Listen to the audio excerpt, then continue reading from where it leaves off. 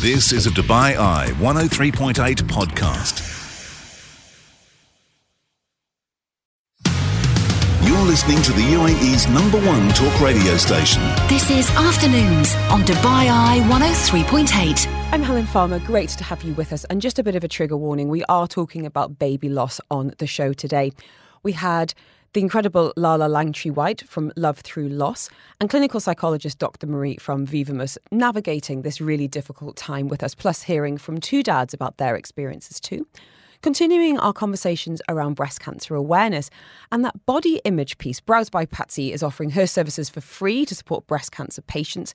So free eyebrows for those who are about to undergo chemotherapy. It's World Sight Day, so Moorfields was on hand, keeping our eyes razor sharp as we talked about prevention, testing and treatment. And it was Dr. Eamon from the Hills Veterinary Clinic in the studio to answer your questions in Pets and Vets. Plus, what's new at the Green Planet?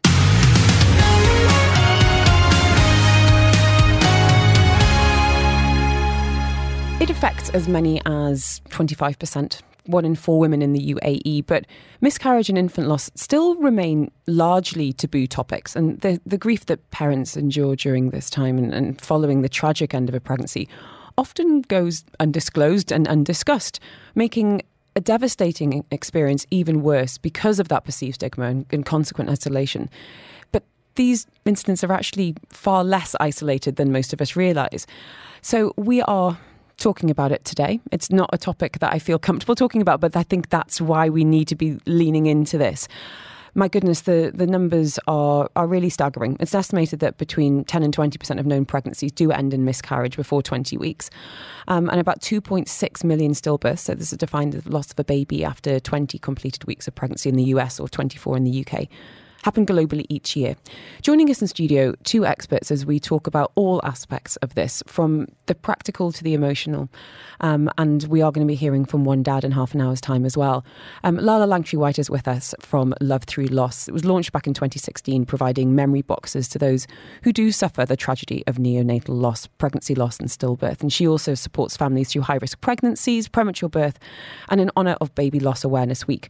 Next 2 days of awareness and support, plus a community event on this coming Sunday as well. And joining us, I'm really delighted to have clinical psychologist and clinical director Dr. Marie Thompson from Vivamus in the studio. Both, thank you so much. I think it's, as I said, a very difficult topic to discuss, and I think the work that you both do is just so incredible in terms of normalising a very, very difficult topic. Lala, I'd love to start with you, if you don't mind, because you've become such an important part of this community and you speak so beautifully about what families need during the most heartbreaking of circumstances. I would love it if you wouldn't mind just explaining a little bit about the work that you do and how you support families dealing with the loss of a baby. Thank you for having us here to talk about this today, Helen. So there's a few ways that Love Through Loss supports families, and I myself within that. So Love Through Loss is a collaborative of a few different communities, from IVF Support UAE through to TFMR, Termination for Medical Reasons Mamas. And I'm in there myself representing and overlapping with Smaller Mighty Babies and Twins Plus. I'm also a voluntary bereavement doula. So I may support families in that first response case. So I may be called in by the hospital or by the parents themselves if they found us to come in, help with memory making, help to coordinate logistical support, especially with Middle East assistance in terms of cremation, repatriation, burial, help them understand what their options are out here and what support's available in the community. Mm-hmm. We have a closed group, a Facebook group for the parents, and that's a really important, that peer support's really essential of being able to find someone else who's walked through this experience, and then being able to just help signpost them to other people in the community, such as Marie. Marie, thank you for being with us today. And I think a lot of the conversations you have is obviously, behind closed doors and people coming to you in, depths of grief, really, whether that's alone or with their partner. It's obviously a deeply emotional experience. From a psychological standpoint, could you perhaps explain how some individuals typically process this kind of loss and maybe even what kind of factors can influence their grief reactions? Well, thank you for having me, Helen. You're welcome.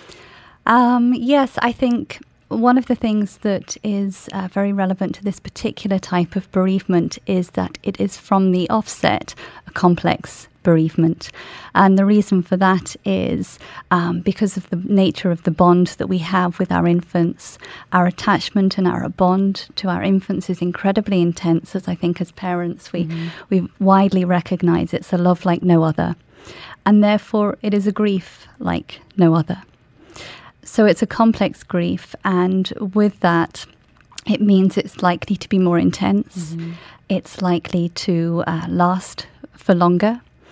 And there's a high potential to have a traumatic bereavement element to it as well. Because of the nature of what may have happened. And I think that word grief is it's so complicated, because, you know, we think about grief being losing someone that we might have known for a long time. But this is the grief of the promise of somebody. Does that make sense? It makes a lot of sense, Helen, absolutely. So it's the grief of the time that you had in your pregnancy or with your infant, but it's also the hopes and the expectations. And what that translates to is when those milestones happen, like, oh, this is when they would start school, this is when they would go to university, you see a real increase in the intensity of the grief again. And there's no magic formula, there's no timeline, but is that something that, you know, parents can cling to? When will I feel better? I think often parents cling to the hope of when will I feel better, but I think having worked closely with people who've experienced this, it doesn't go away. And I think it's really about how you build a life around it. I think for many people, they don't want it to go away. You know, it's absolutely, by wishing it away, it would be doing a disservice and not honouring that life and that promise. It's, I guess, Lala, living with it. Is that something you've heard from the community? Definitely. I just, as Marie said, I think it's learning to live your life carrying that grief and caring for that grief, because that grief is the love of your baby. And I think, as you said, it's, you know, in a baby that perhaps was miscarriage, especially if it was IVF loss, if it was TFMR, the difficult thing is there are so many people that you know and love and who would normally be there to support you through other types of bereavement, never met that baby. They didn't have that same connection. And so I think this is where sometimes we fall short in the support so much. We're going to be talking about exactly that. Support through family, support through friends, things to say and indeed not say, what can be one of the most heartbreaking times of a parent's life. Message here saying, so good to see this being mentioned. We lost our son 2 years ago last week. There was no support or anything available, and we were supported by a charity in Scotland. Thank you so much for sharing that. And we've had a number of messages as well. Lala Langtry-White is with us today through Love Through Loss. They have got some events happening over the course of the next couple of days and into the weekend, which we'll be sharing details of as well. And joining us from Vivamus, we've got Dr. Marie speaking to us from a clinical psychology point of view.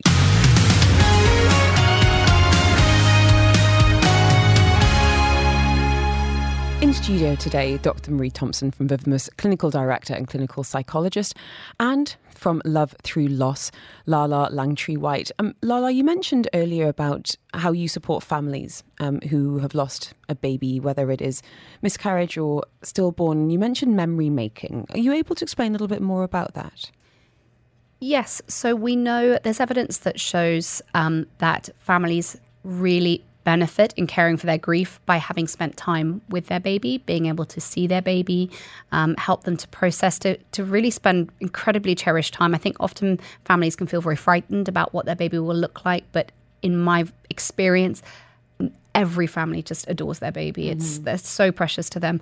So within our memory boxes here, we have things like an inkless paper kit so that you can take hand and footprints. And I've taken those from really, really early on. I will guide the family and they'll lead the way on what's right for them, because what's right for one family isn't right for everyone. And what our big passion is about creating options. We also have an incredible team of photographers who offer their time free for remembrance photography. And that's always something, if ever anybody's interested in reaching out to us and putting their name on that list, we always welcome. We have incredible people who help us from First Impressions with hand and foot casting, which are just a beautiful way that you've got a tangible footprint or handprint from your baby. And one of the things that really helps facilitate this is the introduction of cuddle cots to some of the major hospitals out here. What is a cuddle cot, Lala? So a cuddle cot is a specially cooled Moses basket. So families, you think about when we go through loss, the other thing about this is the family, especially if we're talking about pregnancy or stillbirth or early neonatal loss, this family have just been through birth. You know, there's a grief that's extraordinary. The fact that you've got postpartum recovery, all of these things we'll be talking about more during our virtual event in the next couple of days. But you've just given birth. I mean, for those who've done that will know that you need to rest. There is a point at which you have to rest. And it can be very difficult out here where there are huge differences culturally in how long and how quickly people bury. What the Cuddle Cot offers is a cooled Moses basket system where parents can spend time in their hospital room with their baby. And we've had families who have spent 3 days with their baby. They've had time for the grandparents to come in over and meet their granddaughter. Their son was able to meet their baby. Just absolutely incredible. Lala Langtree-White with us today. Dr. Marie, I wanted to ask you then about some of the coping strategies that can come up. You know, the psychological challenges. I can't even begin to imagine when we look at short-term and long-term. But what are some coping mechanism strategies that are commonly observed in patients and families dealing with the loss of a baby, and how could they potentially be healthy, or I don't want to say unhealthy because it's so personal, but maybe harmful? Mm-hmm. Well, what I'm always struck by is the strength and the resilience of people in that situation. And that goes a long, long way, of course. And I think you find that in all human suffering. So I think there's a big piece of this, which is having faith in that, having faith in human resilience. On top of that, I would say, and it's really hard to do, but it's about leaning in to the emotional experience of it, because the emotion will be incredibly intense. It will be complex.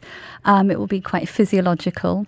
And for some people, it's the first time they've experienced emotion of that intensity. So, of course, the natural tendency is to avoid that. Mm-hmm. But it is the avoiding that stops us processing the enormity of the grief. I think, and we've just had a message on exactly this, saying we lost friends over the loss of our sons, from Ian, saying they didn't know how to react to it. They didn't know what to say, so said nothing. We found out through other friends, the more time went on, how awkward they felt. We always want to talk about him. This discussion brings it all back. It's hard to listen to with the Cuddle Cots.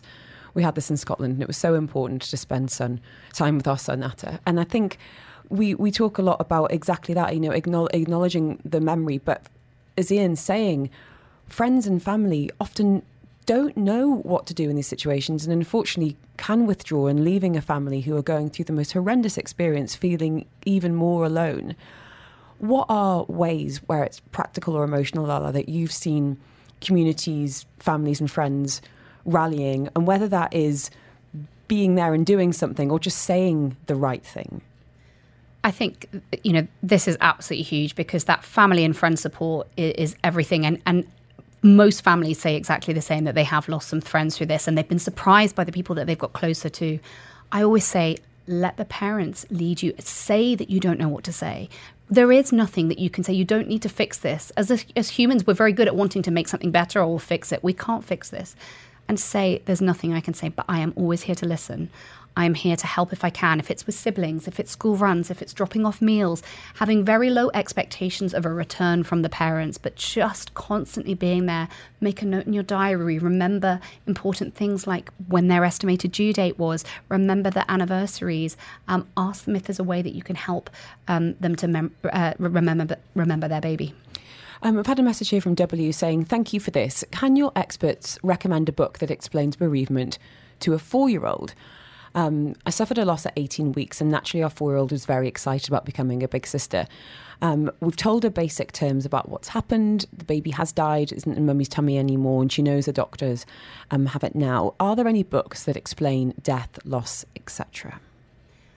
At Love Through Loss, we actually have a little lending library, and we try to collect lots of different books. And there may be ones, we've got some that are a bit more grief specific. There are some that are unique to the termination for medical reasons, for example, for helping children to understand that process.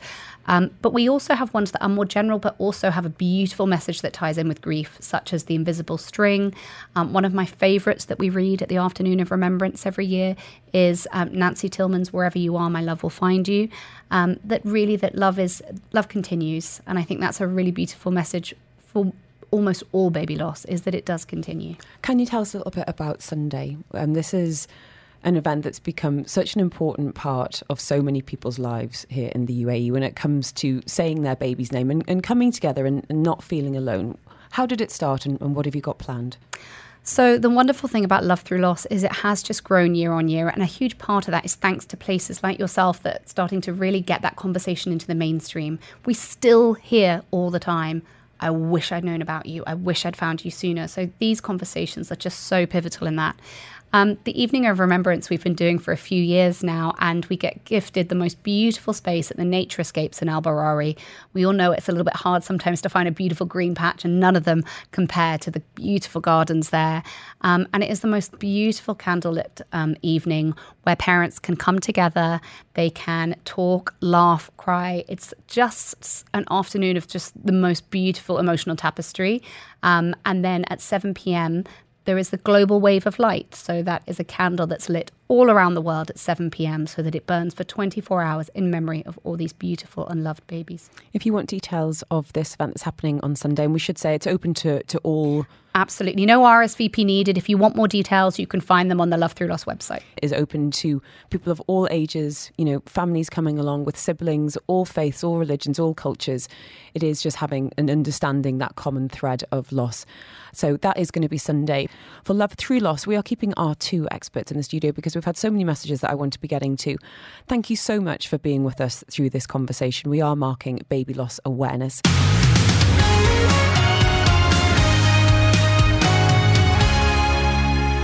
We are talking about Baby Loss Awareness Week, and we will have news of events that are happening over the next couple of days, and many of you getting in touch asking for details of the gathering that's happening on Sunday with Love Through Loss. We're speaking now to Azeem Rafiq. He's a former professional cricket player, a whistleblower on racism in the sport. He's written a book on his experience called It's Not Banter, It's Racism. He now lives here in Dubai. And we've spoken before about men's mental health, and something that came up in our conversation was the heartbreaking loss that he and his wife suffered. Azeem joining us now. Thank you so much for being with us again. And I just want to thank you for speaking so openly on the topic of baby loss, Azeem. How are you? Good afternoon, Helen. I'm all right, thanks. How are you? Yeah, I'm well, thank you. It's not an enjoyable topic to talk about, but judging by the number of messages from mums and dads, it's so important to be raising awareness about something that happens to far more people than we realise. And judging from the number of messages from men, I think it's really important to acknowledge the fact that this is something that happens to mum and dad. You know, it's something that you live through together. And I was wondering if you wouldn't mind telling us a little bit about what you and your wife went through. Yeah, I think, as you say, you don't realise actually how many people do go through it until you start talking about your experiences. And, from the minute I thought out, a lot of people have got, and that's made it a little bit easier. Look, we had a really difficult pregnancy, which led to losing our son in the 38th week.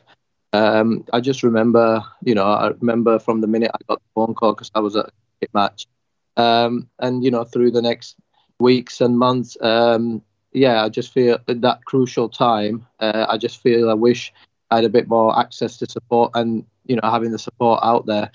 Because the trauma of them, that time is something that I live with. It's not something you ever get over, but you just learn to live with. And I just hope with Baby Loss Awareness Week and more support that's out there through Love Through Loss, people can realise that there is support out there if they need it. We have said before that men are often, and I don't want to say left out of the conversation, but perhaps aren't inserted into it. Why do you feel like it's important to hear the men's voices on this too?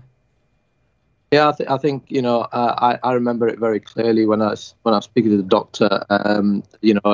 Days after, it was very much like, yeah, it's her baby. And look, women go through a lot through this process. That's something that we'll never quite understand. But being left out of that conversation and just feeling like it was my baby as well, and I experienced that trauma in a different way, but it's something that lives with me, and it's just important to make sure the language around that crucial time people understand, because it doesn't happen through any nastiness. It's just because people don't know how to deal with the situation. It can leave a big effect on everyone.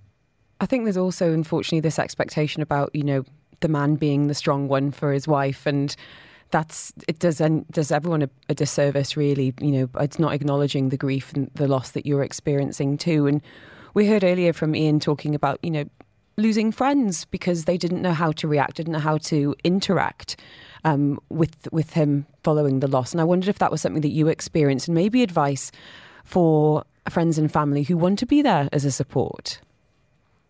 Yeah, I think it's like around most grief, it's difficult for people as to what to do, but not doing anything can be really damaging. I remember some of the advice I got around it, and just a lot of people sort of removing themselves from the situation to because they didn't know what to do. I remember one of the advice was don't neglect yourself. Mm-hmm.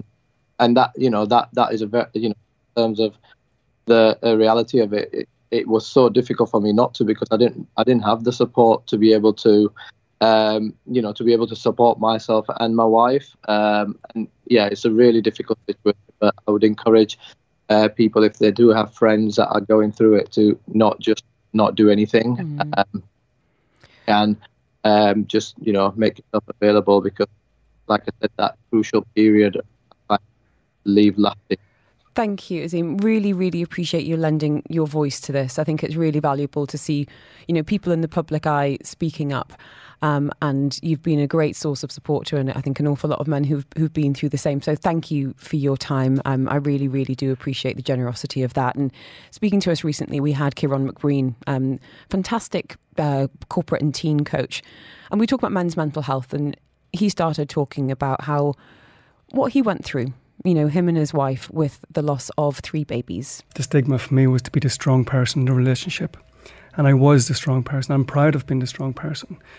But actually, I regret it, because I wish I was more present at the time. Mm-hmm. I particularly remember my wife calling me, saying that there was blood where I was going to pick her up from work. And as I was driving to pick her up, tears were coming down my eyes. And I kept saying to myself, be strong, be strong, be strong. And we had to go through a scan, and I knew exactly what we were going to find in the scan. When I look back, I've got lots of pain. And every time I drive by the hospital, I just get a pain in my heart. Mm-hmm. There's a part of me who was thrown into a bin. It hurts me. Mm-hmm. And I hurt now because I didn't share that pain at the time.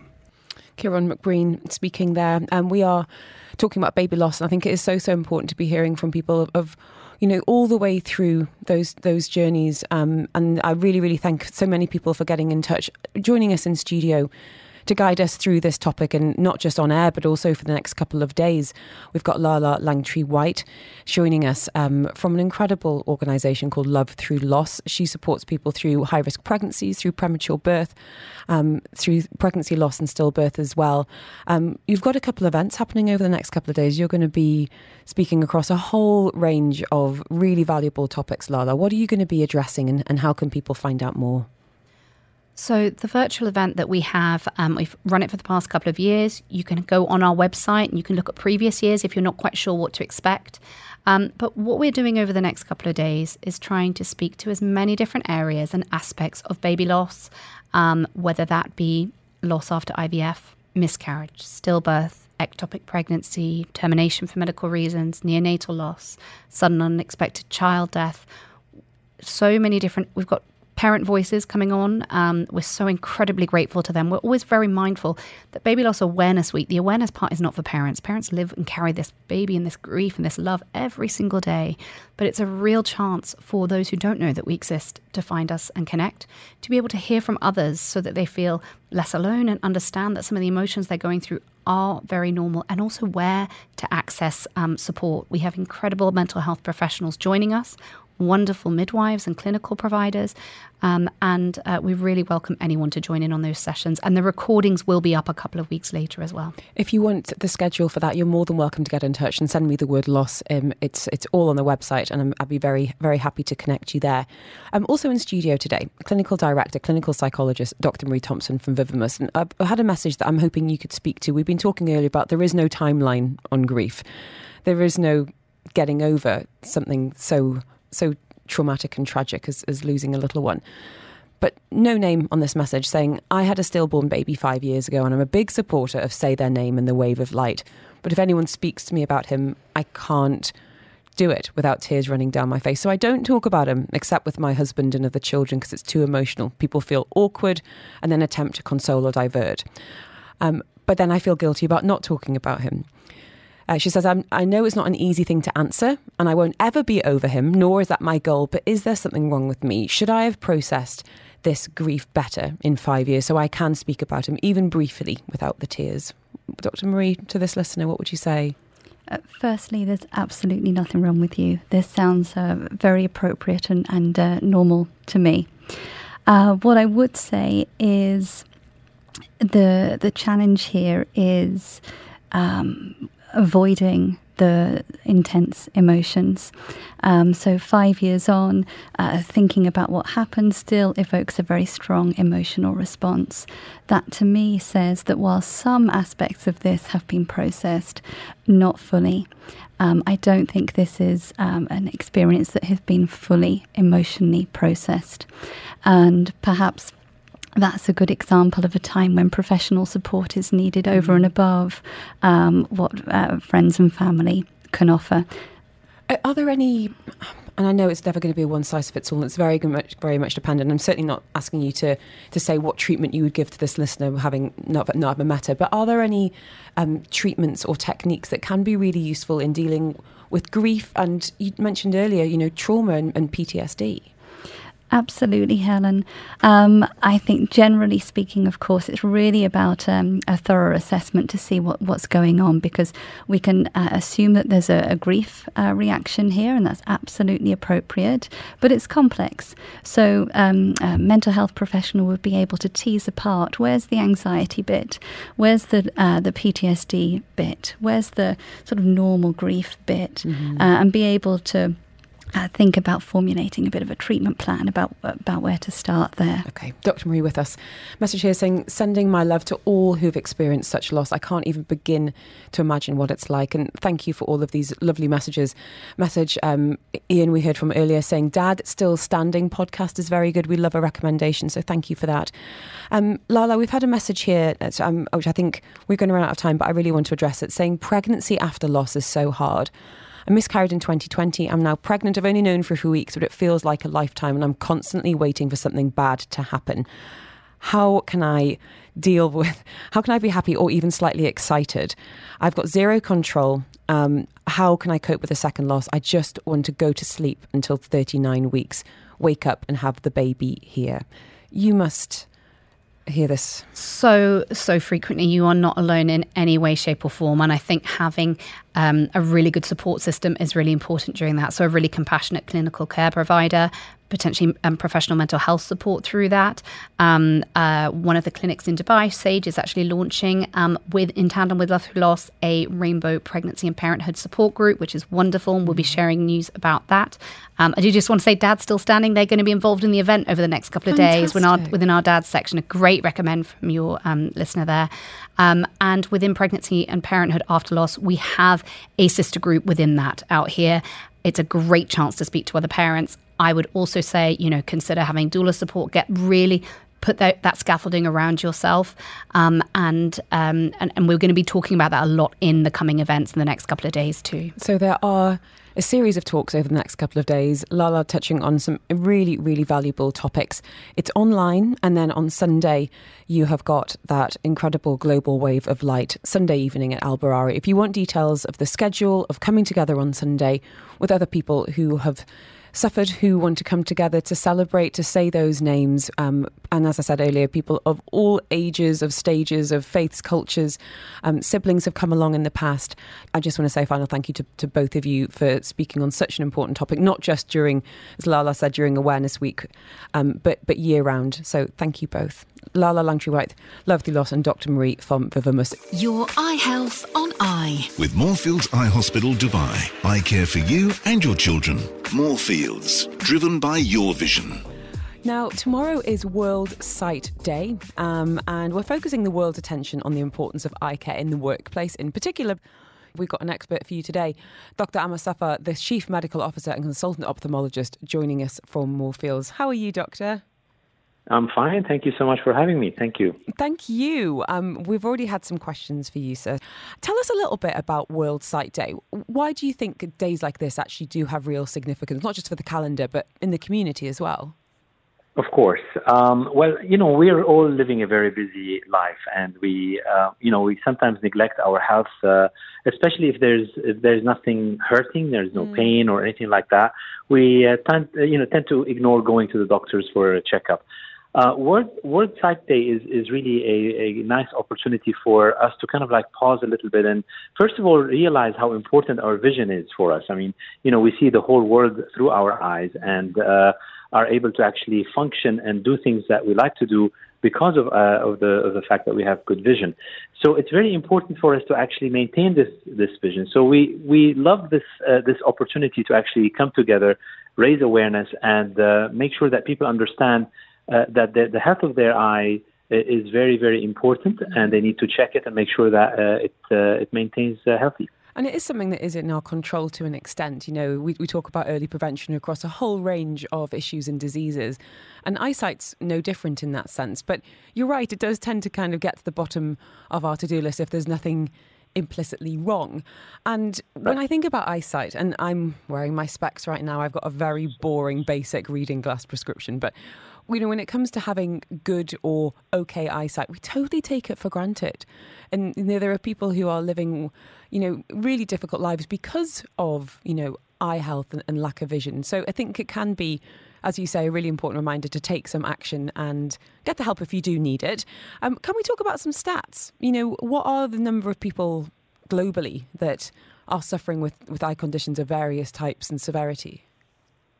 Well, actually, if you look at the statistics of people who have eye problems, if you look at you think of refractive error, which is needing glasses, is really something that's not a big deal. It is not a big deal compared to losing vision permanently, but the most common problem in the world is actually needing glasses, especially in this day and age where I'm sure you're sitting now in front of multiple screens looking at them all day. Three screens. We all exactly. So we all unfortunately have something similar where we keep staring at screens. We look at our phone all the time. That increases our refractive error or need for glasses.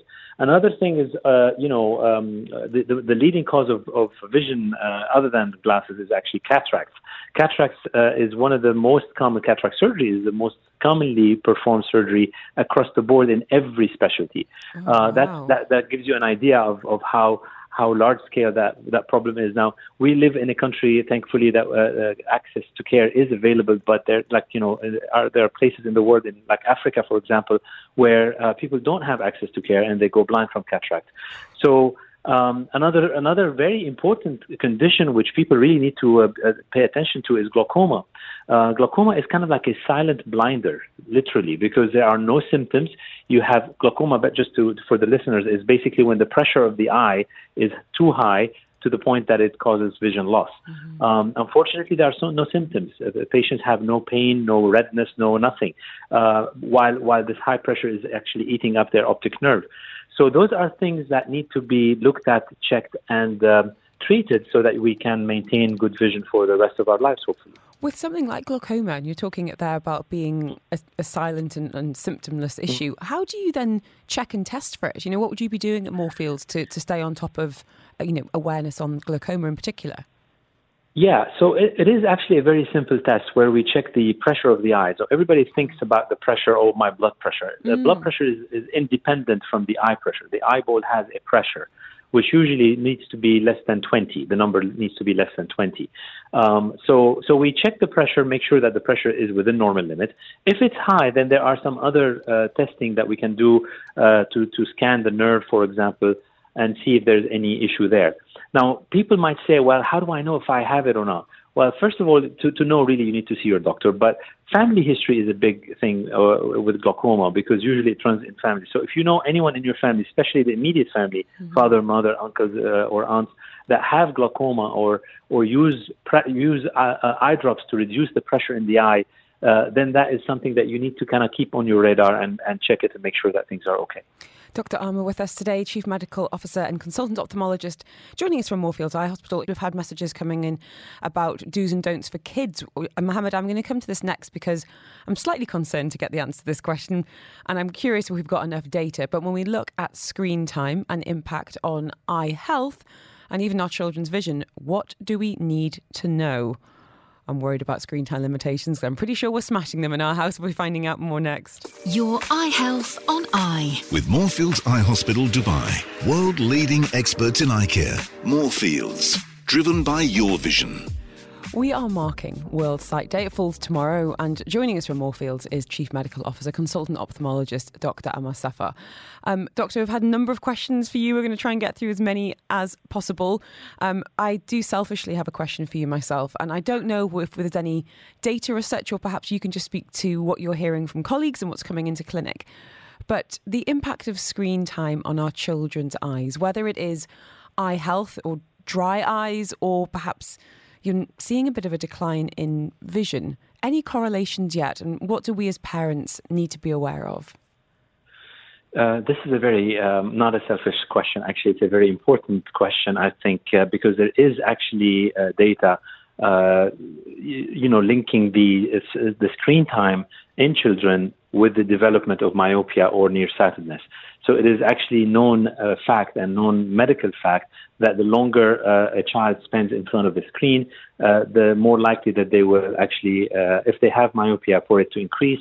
And if they don't have it, then it might actually develop. Now, of course, it's not the only factor, but it definitely, makes things worse if you have the genes for it, if you have the predisposition for it. Mm-hmm. Now, unfortunately, as we all know, most of our schools now dictate the fact that, you have to submit your homework online. Everything is online. There's really no paper and pencil anymore, or pen. But at least if we can, as parents, limit the recreational use of screens as much as possible, because that's basically where kids really spend hours and hours without any breaks. Mm-hmm. The main issue with using a screen is not to sit in front of a screen for a long period of time without any break, making your muscles work and then ultimately reach a point where they're spasming and not relaxing anymore. So for every hour, for example, you have to sit in front of the screen, you have to actually give your eye a break and look out the window, look at something really far away for at least 10 minutes or so. So, getting away from your screen, your desktop, and then holding your phone and checking your email is really not a break. Going from one thing to another. I'll tell my boss.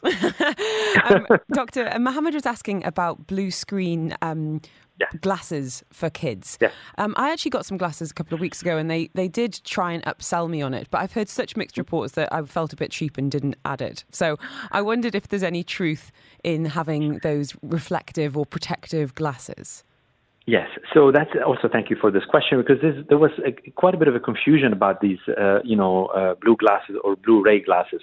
So initially the word on the street, if you will, was that this Blu-ray coming out of the screen is actually damaging your retina. Mm-hmm. Now, this has been conclusively ruled out. It does not damage your retina. It actually can screw around a little bit with your sleep cycle, mm-hmm. through affecting your melatonin level in the brain. Okay. So you don't sleep as well, you don't sleep as deeply if you are actually looking at a screen for a long time before you go to bed. So that put aside, it's not really damaging your retina. Does it make you more comfortable if you spend long time in front of the screen? Yes, it does. So it really is it should be looked at as a potential comfort thing more than protection from any damage. That's a good distinction. Okay, maybe I'll go back. We've had a message here, no name, saying, I have recurrent corneal erosion. Use drops on my left eye daily to avoid dryness when waking up in the morning. What fix is there to this? I don't want to be using drops my whole life. Any insights on this condition, doctor? Definitely. So recurrent erosions basically happen when somebody gets a trauma in the eye. Very commonly, either a paper cut or a finger, in the eye by mistake, of course, playing basketball or something like that. They get basically a weak point in the cornea, and whenever the eye gets dry, the epithelium, the very superficial part, actually sloughs off.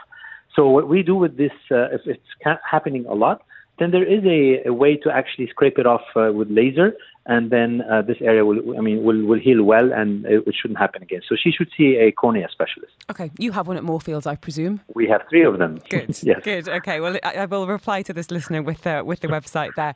Okay. We were talking earlier about prevention being proactive, and I guess it is a blessing for those listening who have got great eyesight. But what can we be doing to prolong that? We've talked about screen time, but what about diet, supplementation, any other lifestyle factors that you would like to see everyone listening today, try to incorporate into our daily lives? Well, yes, thank you also for this question. So basically, I would say, particularly for the eye, other than the screen time issue, please pledge to me, to yourself, to your family, to check your eye at least once. You're an adult. You've never checked your eyes before. You should check your eyes. Make sure that there isn't anything going on that you don't know about. And then from there on, living a normal, happy life, and then hopefully healthy life, eating well, exercising, all of that actually reflects positively on your eye. Because if you don't have diabetes, if you don't have high blood pressure, that actually is a burden taken away from your eyes to deal with. Mm-hmm. So being or leading a healthy life in general will positively also reflect on your eyes, and eating well also reflects on your eyes. I've had a message from my husband. Okay. And he says, if laser eye surgery is so good, why do so many eye doctors wear glasses? That is a very common question I get myself, actually. Okay. So the answer to that is the following. LASIK eye surgery is an excellent procedure, but it's not for everybody. Mm-hmm. What does that mean? Not everybody is a good candidate for it. So there's a significant amount of testing that needs to be done on the eye to make sure if you're a good fit or not a good fit. That's number one. Number two, age plays a role. So if you're 40 and above, you can still have it done, technically speaking, but there are so many other complicated issues that you need to consider, such as reading glasses. Mm-hmm. So you don't want to correct your distance glasses and screw up your near vision, or the opposite, and this is something that only people that are over 40 will understand what I'm talking about. Mm-hmm. The younger people will go like, what is this guy talking about? I can see well near. So what I'm saying is that most doctors are usually over 40, but that becomes really a choice. I know a lot of doctors that actually has it done, eye doctors, and again, it's a personal choice. I will tell Mr. Farmer that. Doctor, thank you so much for your time. I've really, really enjoyed speaking to you, and you've explained some of these concepts so well. As I said, you are there, consultant ophthalmologist at Moorfields Eye Hospital. Are you okay if I share the website if anyone wants to get in touch and get in contact? Amazing. Absolutely. Dr. Amma, wishing you and the team, I guess, a happy World Sight Day tomorrow. I'm expecting some balloons in reception. Have a wonderful, wonderful afternoon ahead. Dr. Amma Safa.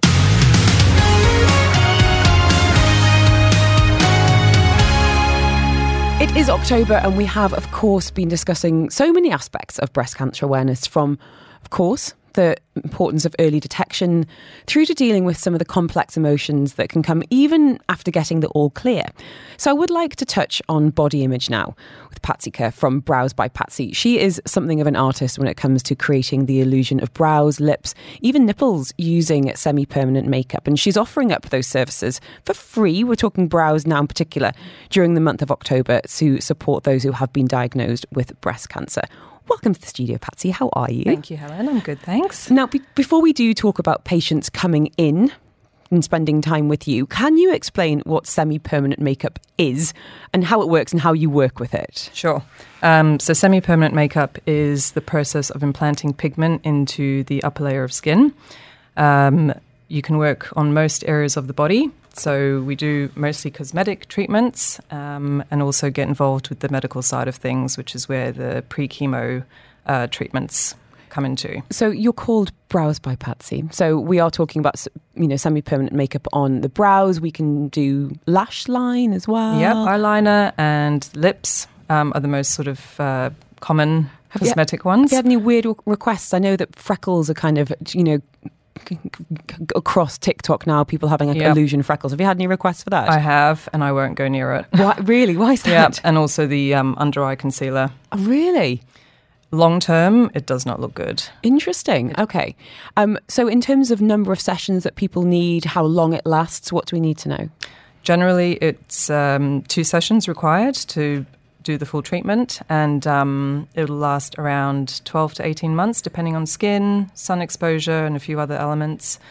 So generally 2 treatments. So you've been doing this an awfully long time. You've trained internationally. You've won awards. And I'm curious then, what are some of the myths and misconceptions that you've heard over the years about semi-permanent makeup? I think the most common one is that it doesn't look natural. Interesting. Which is definitely not the case. I mean, I would say if people aren't skilled, it probably can look unnatural. Definitely. Is that fair? Yeah, that's definitely fair. Also, I think what used to be sort of eyebrow tattoo and lip tattoo back in the day, around sort of 20 years ago, was definitely not a natural looking effect.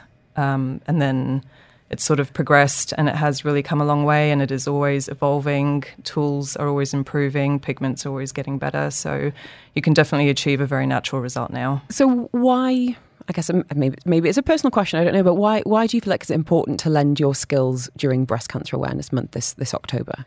I think it started a few years ago when I had a few clients coming in who'd finished their chemo treatments, and they'd all had commented on how difficult it was for them during treatment, not having eyebrows, struggling to pencil in eyebrows without anything to follow.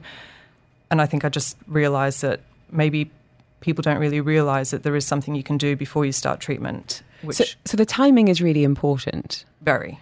Okay, let's talk about that, because you are offering free eyebrows, semi-permanent makeup, for people who have been diagnosed with cancer but haven't yet started their chemo. Can you talk to us a little bit, I guess, about the timeline and the safety and the suitability of candidates for this? Generally, once chemo has begun, we can't really do much. The skin texture changes, the skin sensitivity is very high, so we don't really do the treatments during treatment. So this is a bit of a preemptive strike then before there's hair loss? It is. Okay, so that must be interesting as well, because you can obviously follow what they have naturally and enhance it as well. So what kind of results can people expect? So generally here, treatment moves very fast. When people get diagnosed, we are very lucky that we live in a city where it is readily available to begin very quickly. So generally when people contact me, it's a matter of days, sometimes a week or 2 before they are starting treatment. So we have to get started pretty quick.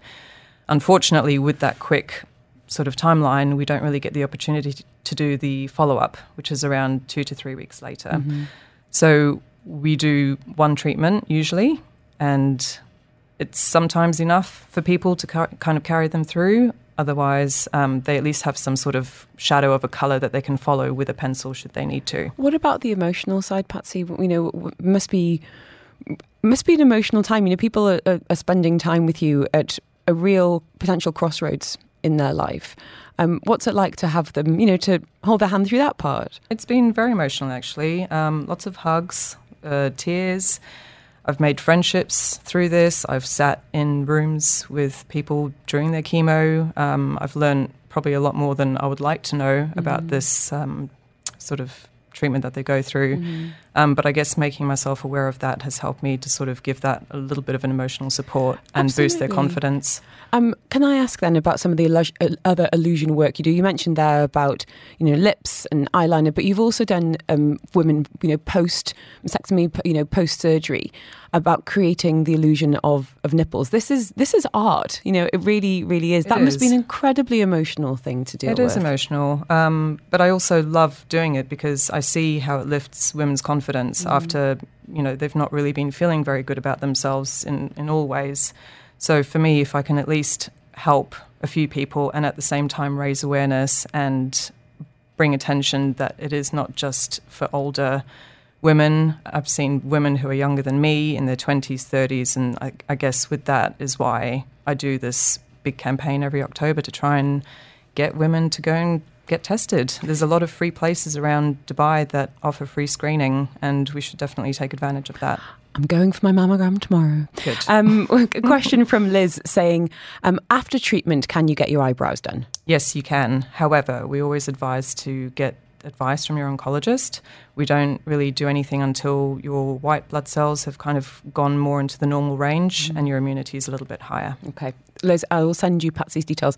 So it is free for eyebrows during October, which I think, you're incredibly busy. So it's fantastic that you're obviously prioritising this. For anyone that wants to pass on this information to someone in their life or perhaps, just be aware, what's the best way of getting in touch with you? What's the best way of booking?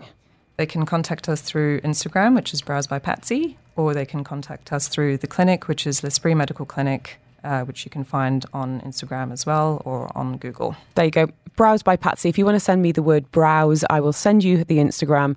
There is a post about it and you can obviously be contacted there as well. But a really wonderful initiative. And I think it is something that we often overlook, when it comes to having that sense of self and feeling good and presenting our, so-called best face, even in the hardest of circumstances. So if you want details, it is free brows, semi-permanent makeup for those who have been diagnosed with breast cancer. The timing, as Patsy says, is really, really important. And she has become a real expert in making sure that, she's working with people who are suitable candidates for this. So if you've got any questions, just get in touch. I can obviously connect you with Patsy as well. Thank you so much for your time.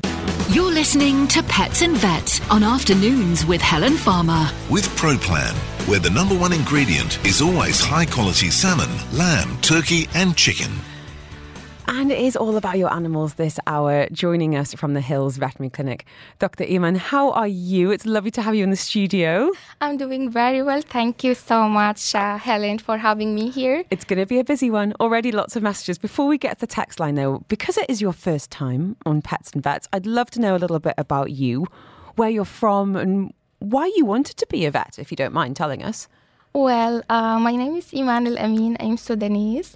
And I really love small animals. I love animals generally, but specifically cats and dogs. So, yeah, that's why I decided to be a vet. Okay, confession time. How many animals do you have in your home right now? 5. Okay, yes. Right. Break it down. What do we have? And crucially, and I love names on the messages, what are the animals' names? All right, so I have Juju. She's a tiny little cat. This is 3 months old. Oh, teeny. Yes, and I have Poodle. Yes, his name is Carmen. Yeah, this is very close pet. So the rest back home. But these two, I have them here in Dubai. Now, we can take all sorts of questions today, and we've had many from, hair and teeth through to health problems as well. But can we start a little bit about one of your areas of interest, which is about skin health challenges in our furry friends?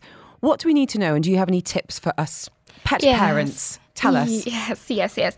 So first of all, they have to feed a complete and balanced diet, which that's meaning like all the food that contain the essential ingredients like multivitamins, vitamins, mineral fats, and carbohydrate, good quality protein. Same as us. Yes, same like us, yeah. So, and provide a supplement, good supplement for skin, which is include omega-3, omega-6 fatty acid, and zinc as well. It's very good to prevent the irritation. So, also we can make a bath time for that one. So, bathing them to remove all the dirt, allergens, debris, odor. It's can prevent also skin irritation. Brushing them, yeah. Well, we've had a question from exactly that. Bella saying, is it okay to brush a cat daily or does it hurt the cat? Actually, for cats, no.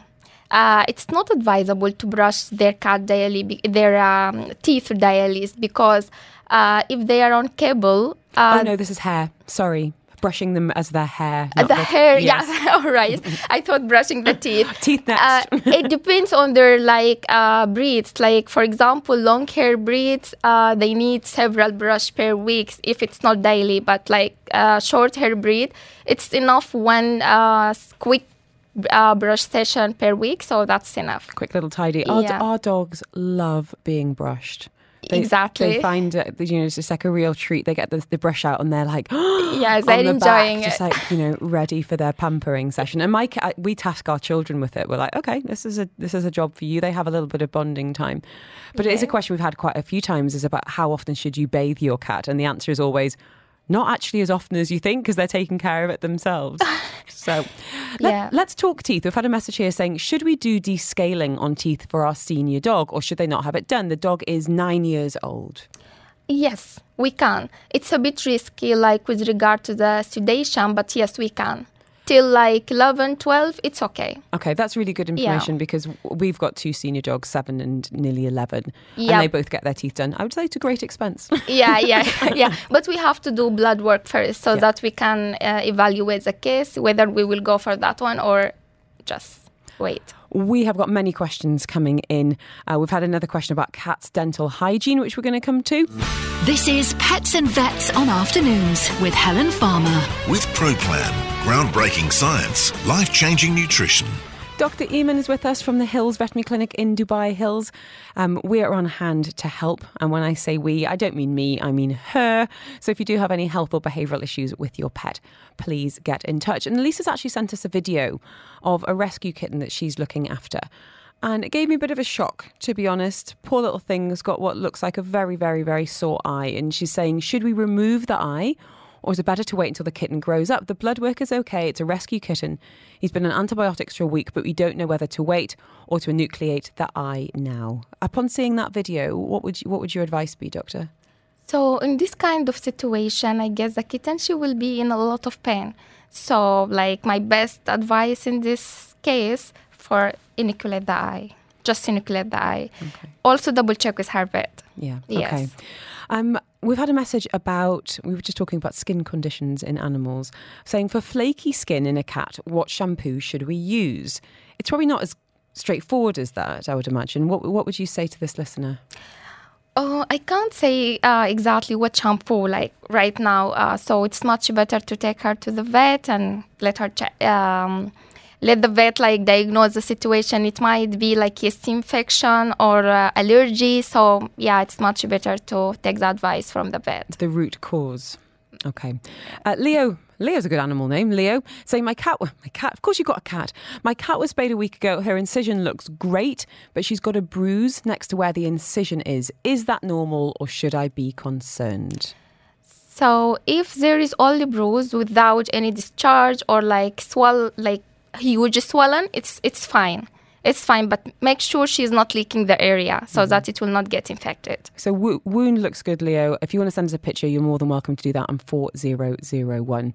We've just been talking about senior dog teeth, Dr. Eamon, but we had a message from Gina saying, what's the best way to care for a cat's dental hygiene? I've never tried to brush the teeth of a cat. I think it probably could be quite a dangerous pursuit. What do pet owners need to know about caring for cats' teeth? And I guess maybe some essential tips, tricks, information.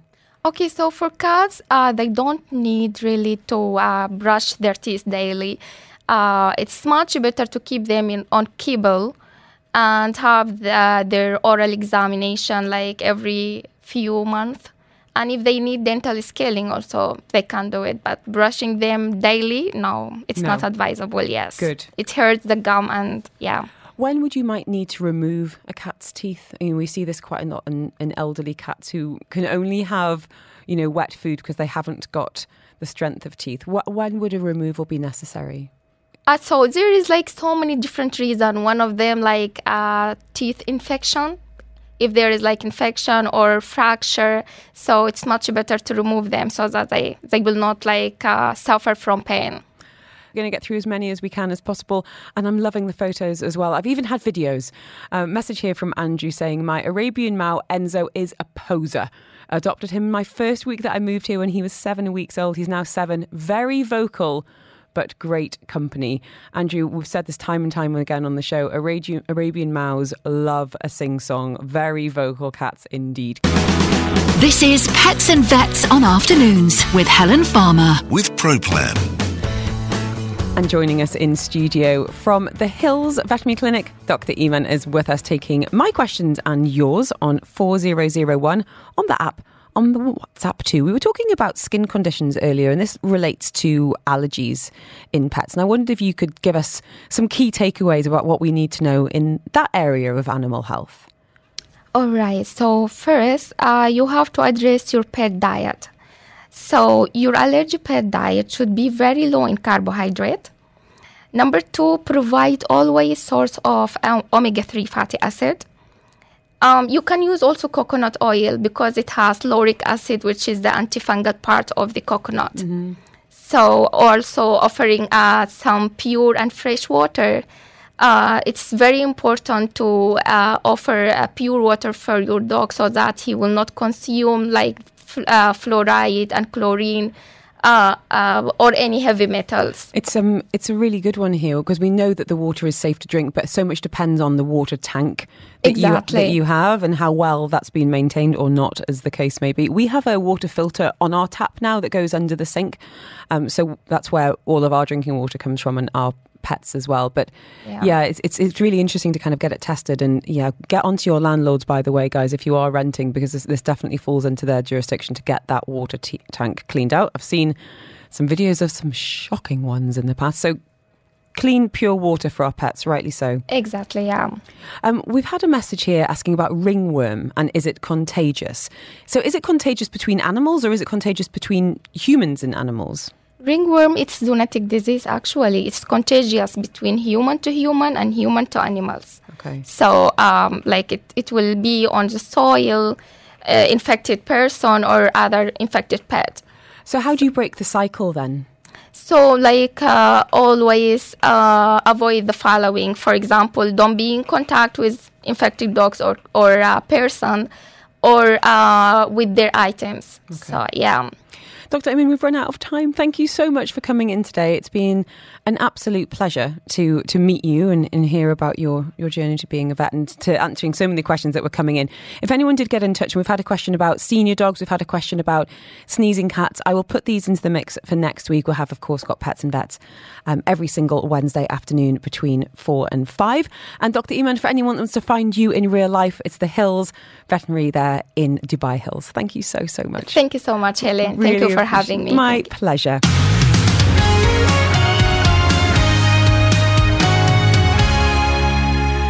Absolutely loving your messages about what your spirit animal is. This is for your chance to win, I think, a brilliant prize and fantastic timing, by the way, with half term just around the corner. We could be sending you to the Green Planet. And joining us in studio, friend of the show, Curator Eric is with us to talk a little bit about the Green Planet Nature Park, which opened just this week, yesterday? You're a busy man today. How are you? Very good. Thank you for having me. Okay, Eric, what's your spirit animal? Probably a lemur. Tell me why. What are the characteristics you identify with? A little bit random, a little bit sporadic, and multitasking, I guess, is a nice word to say. Okay, jumping around between things. Yeah, I think I'm some kind of shaggy-haired dog because I get the zoomies occasionally. I get this big burst of energy, but I mostly just like being on the sofa, to be honest.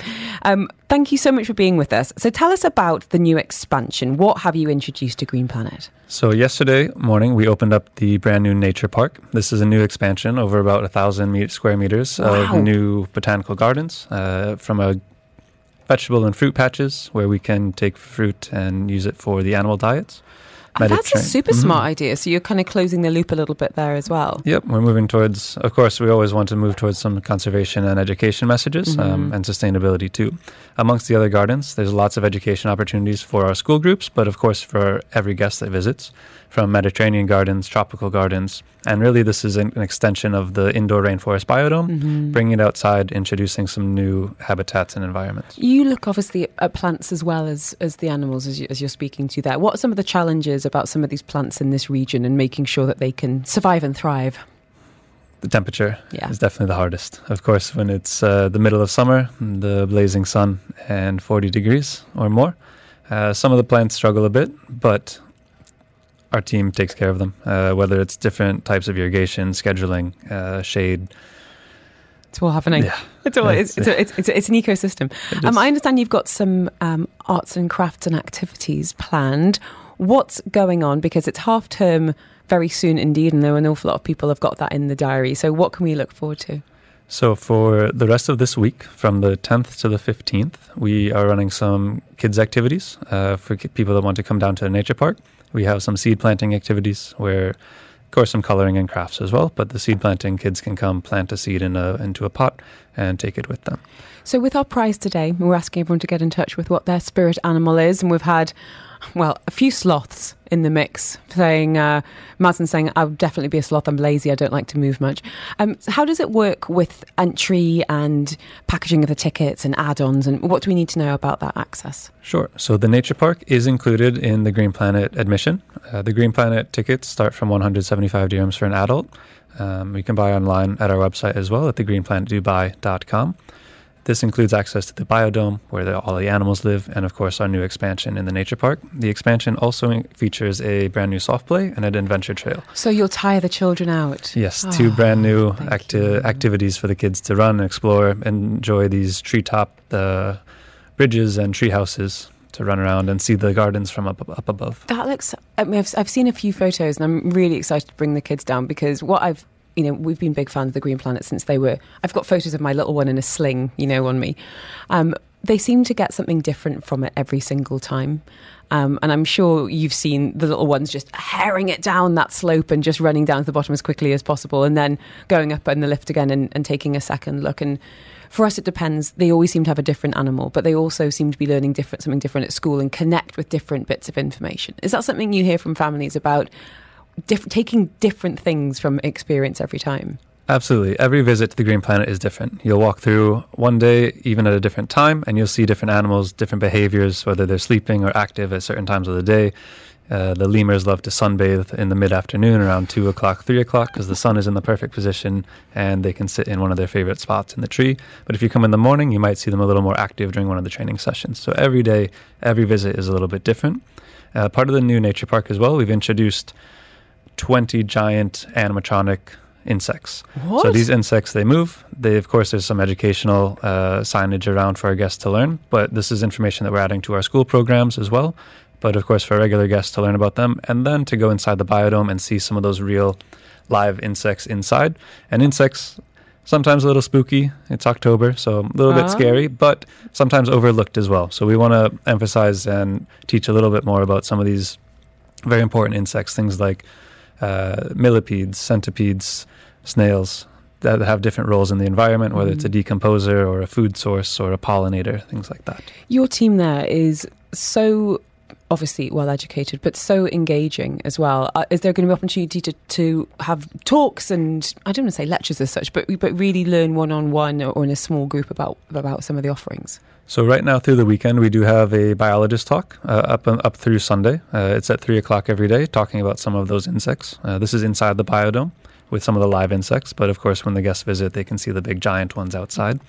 But as for just in general, we do have a zookeeper for the day program. This is a great 3-hour experience that you shadow the biologist, the zookeeper. You get to really kind of understand what this job is about. You get to go inside some of the animal exhibits, get to feed some of the animals that usually there's no interaction with. And just going inside those exhibits is quite interesting and a different perspective as well. Eric, last time you came in, we were talking about the Middle East's first coniferous plants exhibit. How are those guys working out? Have they scared anyone yet? They haven't scared anyone yet, but they're doing good. They're growing, they're thriving, and they're eating. So this is your very last chance to tell me, what is your spirit animal and why? For you, it's a lemur. For me, it's an Old English sheepdog. Tickets are available now for the Green Planet, this fantastic new edition, the Nature Park, which, as you said, is, it's plants, but it's also activities, and it's the perfect time of year, I think, to really be enjoying that outside space. Eric, thank you so much. I'm going to let you get back to your happy place in that microdome. Thank you so much.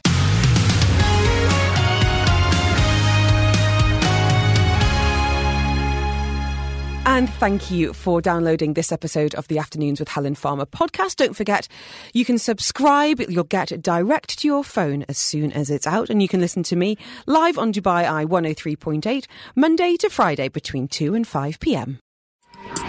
You've been listening to a Dubai Eye 103.8 podcast. To enjoy lots more from Dubai Eye in the United Arab Emirates, just go to DubaiEye1038.com or find them wherever you normally get your podcasts.